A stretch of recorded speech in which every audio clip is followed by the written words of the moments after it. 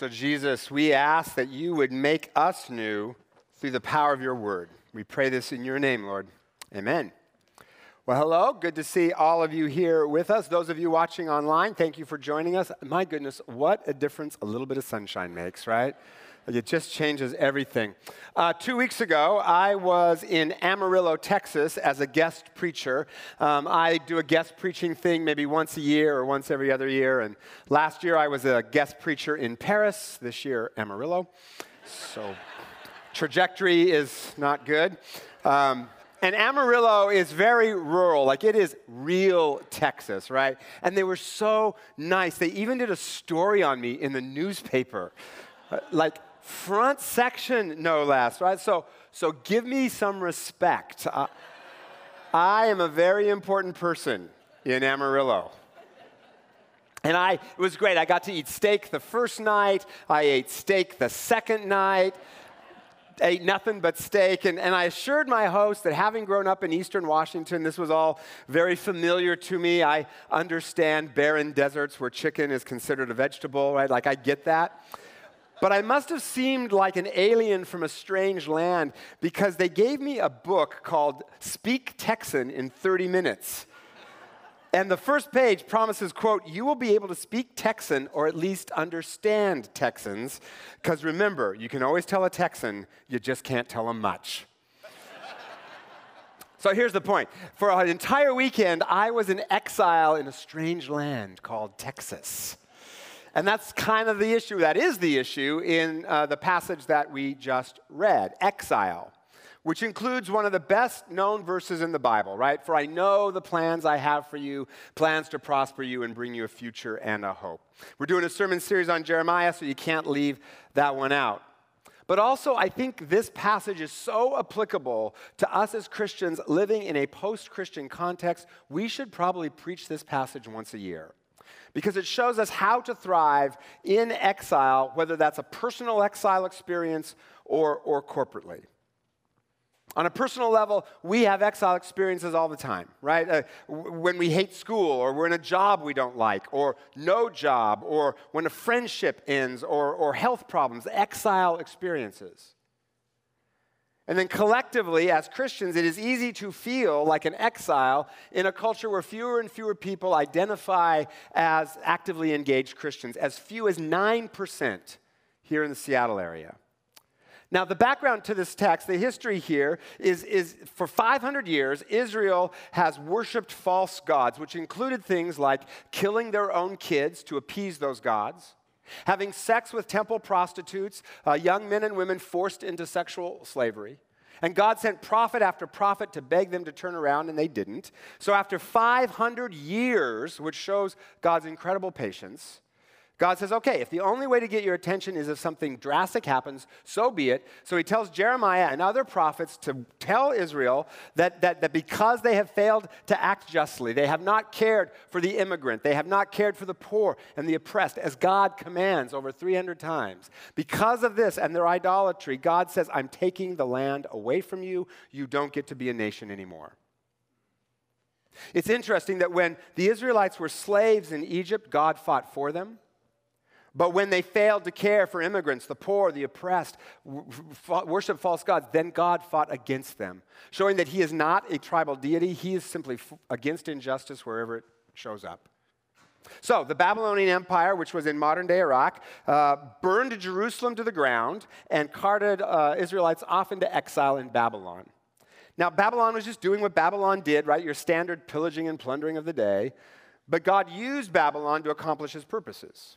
And in Babylon, a bunch of false prophets were saying to the Israelites, don't worry, this exile, it's not going to last long. 2 years tops. Don't unpack the Samsonite. We're going home. And up to this point, Jeremiah's been doom and gloom and Debbie Downer, right? But suddenly he becomes a prophet of hope. But it's not the hope that they wanted to hear.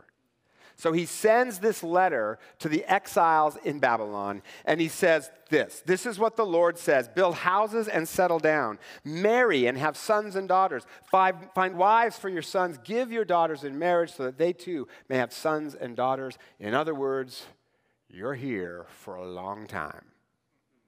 How long? When 70 years are completed, I'll bring you back. 70 years? They'd all be dead. And then God says the really scandalous thing. Seek the peace and prosperity of the city to which I have carried you into exile. What?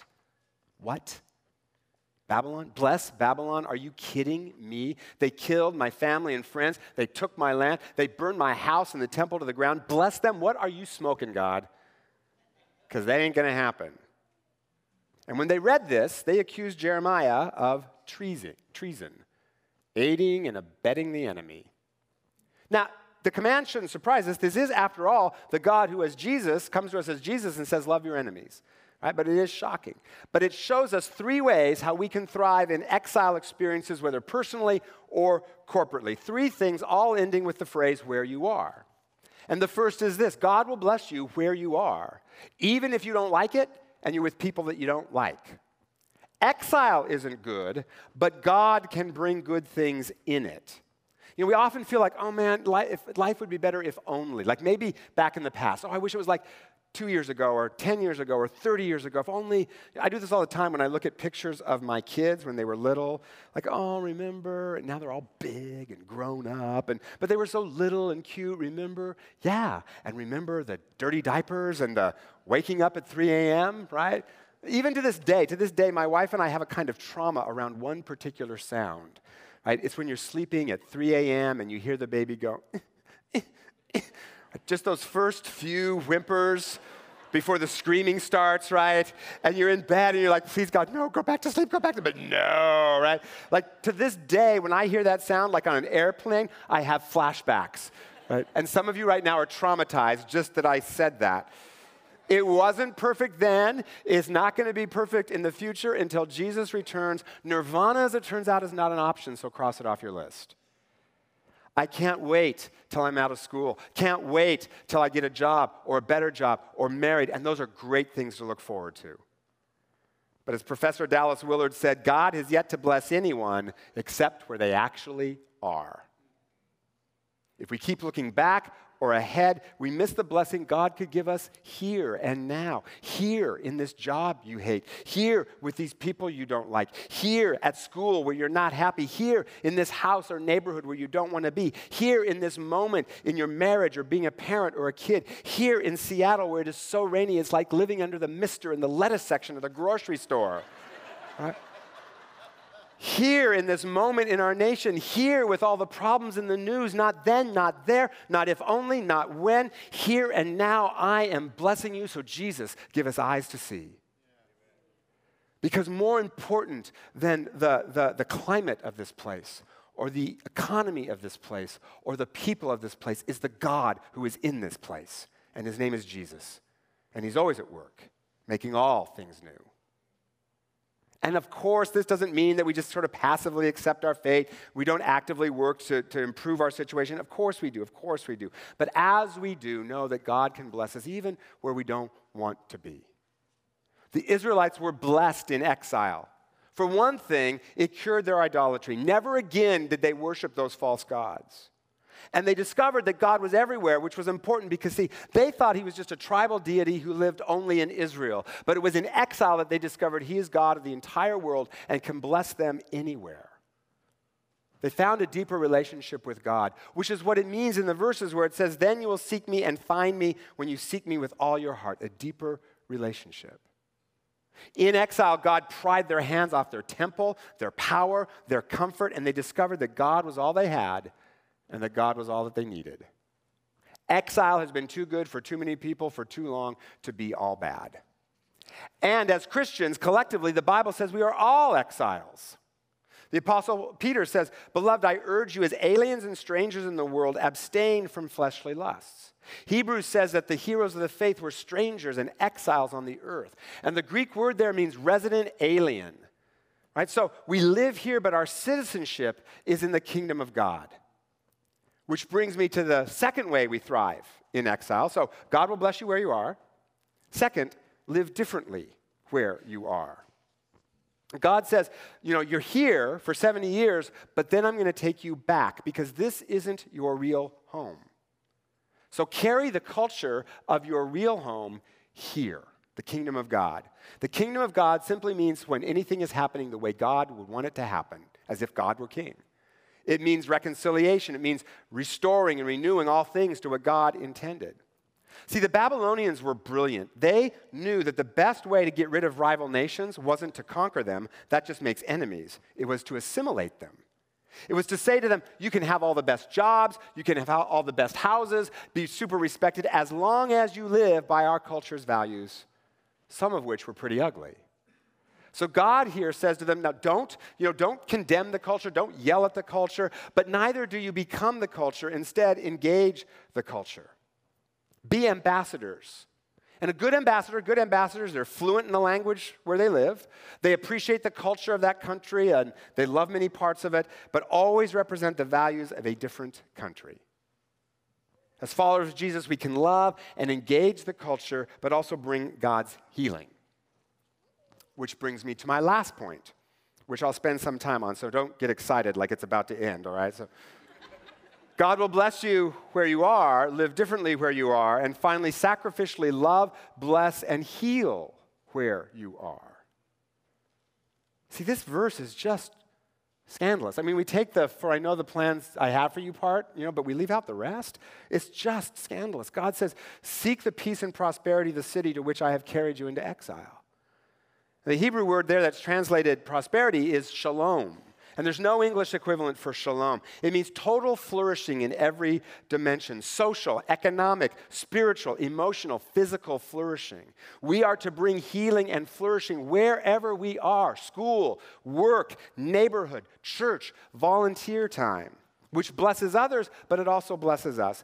And there's something in this passage I want you to look at. The passage says, seek the prosperity, that is the shalom, the social, economic, emotional, spiritual flourishing of the city. If it prospers, shalom, you will prosper, shalom. And then the verse we know, for I know the plans I have for you, plans to shalom you, to give you a future and a hope. And see, this wasn't written to an individual. It was written to a collective community. And it's saying, your shalom, my shalom, our total flourishing is linked with the flourishing of the places we are: school, work, home, neighborhood, volunteer time. This could be Bel Prez's mission verse, right? Seek the peace and prosperity of the city to which I have carried you. Could you go back to the verse? Yeah, this could be our mission verse, right? This is what we're called to do: bring God's healing wherever we are. And that blesses us. The University of North Carolina just did a study that showed that gratifying personal desire for money or success or comfort actually increases stress-related diseases, heart disease, diabetes, that sort of thing. But helping someone else on a consistent basis decreases those things by 78%. Our shalom is tied to the shalom of others.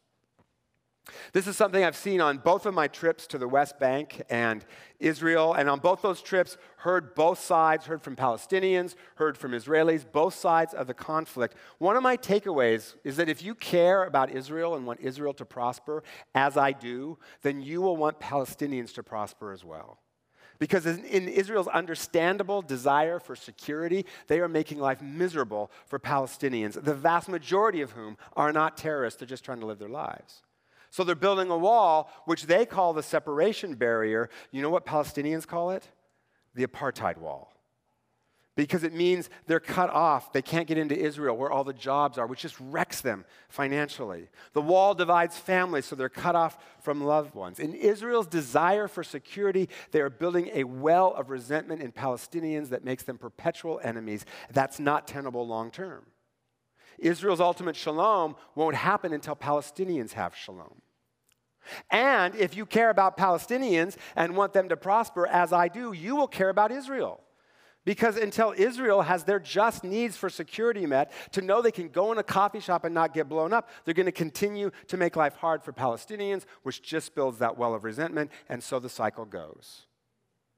They aren't bad people. They're scared people. But scared people can do bad things.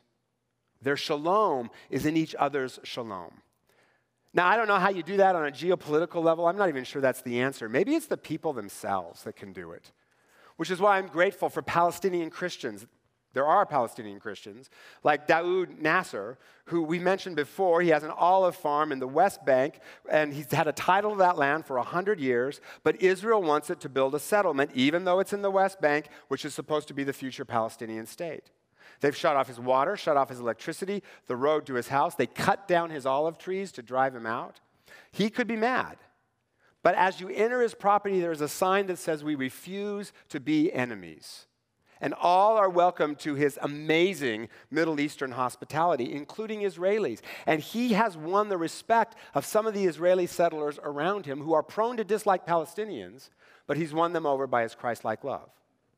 I'm grateful also for rabbis that I met in Israel who are working to help Israelis and Palestinians reconcile and understand each other. These people get that their shaloms are tied together. See, anti-anybody wrecks everybody. Pro-everybody blesses everybody. Just that simple, just that hard. And now that I have irritated all of you, I will move on. Something to offend everyone in that part. The only way we really change culture is to make more and different culture. So as Christians, we change culture when we work for economic flourishing so that ethical businesses provide meaningful employment. We help the poor get tools to get out of poverty. It means social flourishing by seeking racial healing, reconciliation, and justice. Emotional flourishing by how we listen to and care for others. And many of you, most of you, do these things well done. You are part of Jesus' revolution. As I mentioned several weeks ago, my oldest daughter, Holly, is applying to various universities for next year, and she's been accepted to some and still waiting to hear from others. One of the places she's been accepted is a Christian university, which I won't name, but not the one where I'm a board member. And they sent my wife and me a letter. My wife and I are getting a lot of letters, right? And more than her, I think, more than Holly. They misspelled Holly's name just with one L. So this is what it said. It said, "Congratulations on Holly's acceptance at our university. I hope our university will feel like home for Holy." I hope so too. It's a Christian university, right? "I'd also like to personally invite you and Holy to a reception." Well, of course they want to invite Holy and me. I'm a pastor. Wherever I go, Holy goes with me, right? The end said, "It is exciting to think about how Holy can thrive here." And this college application thing's so good for sermon illustrations. God wants holy and wholeness to thrive, so we are invited to bring holy with us wherever we go. See how I worked that into the sermon? Like seamless, masterful. That's preaching art. You just didn't know that. Now, that's all hard to do, right? That's super hard to do. So where does the power come from? How do we get that to happen? Well, for starters, right, make Jesus your role model, because he knows how to do this. Jesus changed history not by taking power, but by losing power and serving. Not with a sword in his hand, but with nails in his hand. Not coming to bring judgment, but to bear judgment. Jesus left his home, the ultimate exile, and moved into our neighborhood and lived among us. He knows how to do this. Keep connecting with him through prayer, through worship, through scripture, through community. Second, trust that God is a good father. God says, "I know the plans I have for you, plans to shalom you and give you a future and a hope." And we love that verse, and understandably so. Right? How nice. God has a plan for me. We put it on T-shirts and toothbrushes and all that stuff. And that's fine. Right? We don't much care what God's plans are, for we know the plans we have for us, right? But it's comforting to think that God has a plan, should we ever get interested. But what's so powerful about this verse is not the text, it's the context. Exile. And you can just see the Israelites going, "That's your plan, God, 70 years? Your plan sucks." But God says, exile isn't good, but I am a good, good father. So my plans are to bring you good, even in this. I'm trying to bless you here. Cooperate. And then third, and I'm going to keep saying this until we're all doing it, including me, every day. This is how you thrive in exile. Every day, pray, "God, show me how I can partner with you to bring your healing today wherever I am." School, work, neighborhood, office, all of that. And ask God to give you a redemptive imagination. A redemptive imagination imagines what your school, your work, your neighborhood, your home, your volunteer time would be if things were happening the way God wants them to happen. Redemptive imagination. Growing up in the Tri-Cities, when we wanted adventure, we would go to the city, Yakima, and as many of you know, there are signs in Yakima that say, "Welcome to Yakima, the Palm Springs of Washington." Okay, just for the record, this is Palm Springs. Okay, and this is Yakima.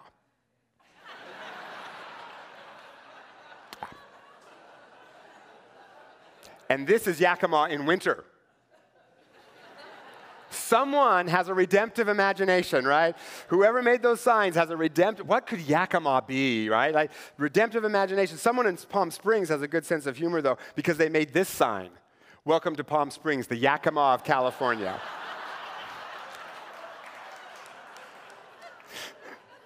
That's just so awesome. A redemptive imagination. What could be in my school, my work, my neighborhood if God had his way here, and how can I be part of it? I just saw a news story about some high school students in Florida who started a club called We Dine Together. And it's students who look for other students who are eating lunch alone and introduce themselves, eat with them, make friends. Because at lunch, you can just see all the cliques, wealthy kids over here and kind of assisted lunch students over there, and each racial group in its own little group, right? And many students alone for all kinds of reasons. Some in this school are immigrants. They don't know the culture. Some have been told that they should be deported by their classmates. Others are just shy or they're left out. So one of the founders is 17. His name is Dennis Esteman, and he understands what that feels like because he came here as an immigrant when he was only 6 years old. Couldn't even ask his teachers where the bathroom was. So he's had his own exile experience.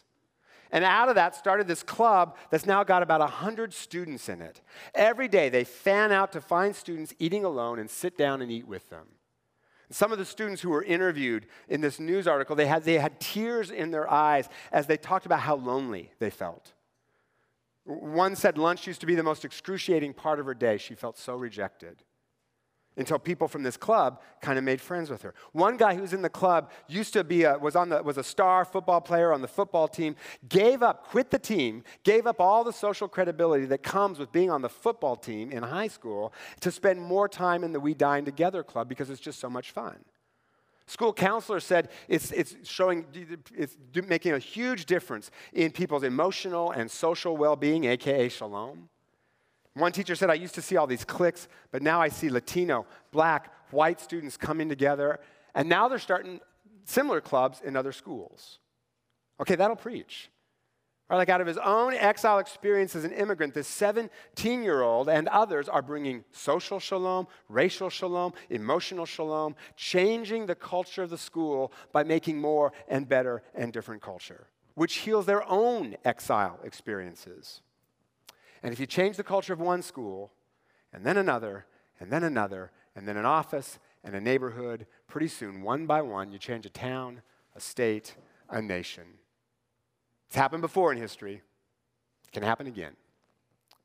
So here's your homework, okay? Here's your homework. We're calling it the One Story Challenge. Between now and Easter, I am challenging you as your pastor, yea, verily, assigning you and me to have one story of how you participated with God in bringing his healing wherever you are, school, work, neighborhood, home, church, volunteer time. One story between now and Easter, how you participated with God in bringing his healing. And it doesn't have to be huge and dramatic, you know. And then I baptized them in the break room, and we cried, and, you know, it was kumbaya and all that. It doesn't have to be that, right? It can just be listening to a coworker in a way that helped. It could be something with your kids or as a parent, something in your neighborhood. It could be big, it could be small. Just one story. One story. And the way you get that story is to pray every day, God, show me an opportunity I have today to bring your healing, and then keep your eyes open. Okay, one story between now and Easter.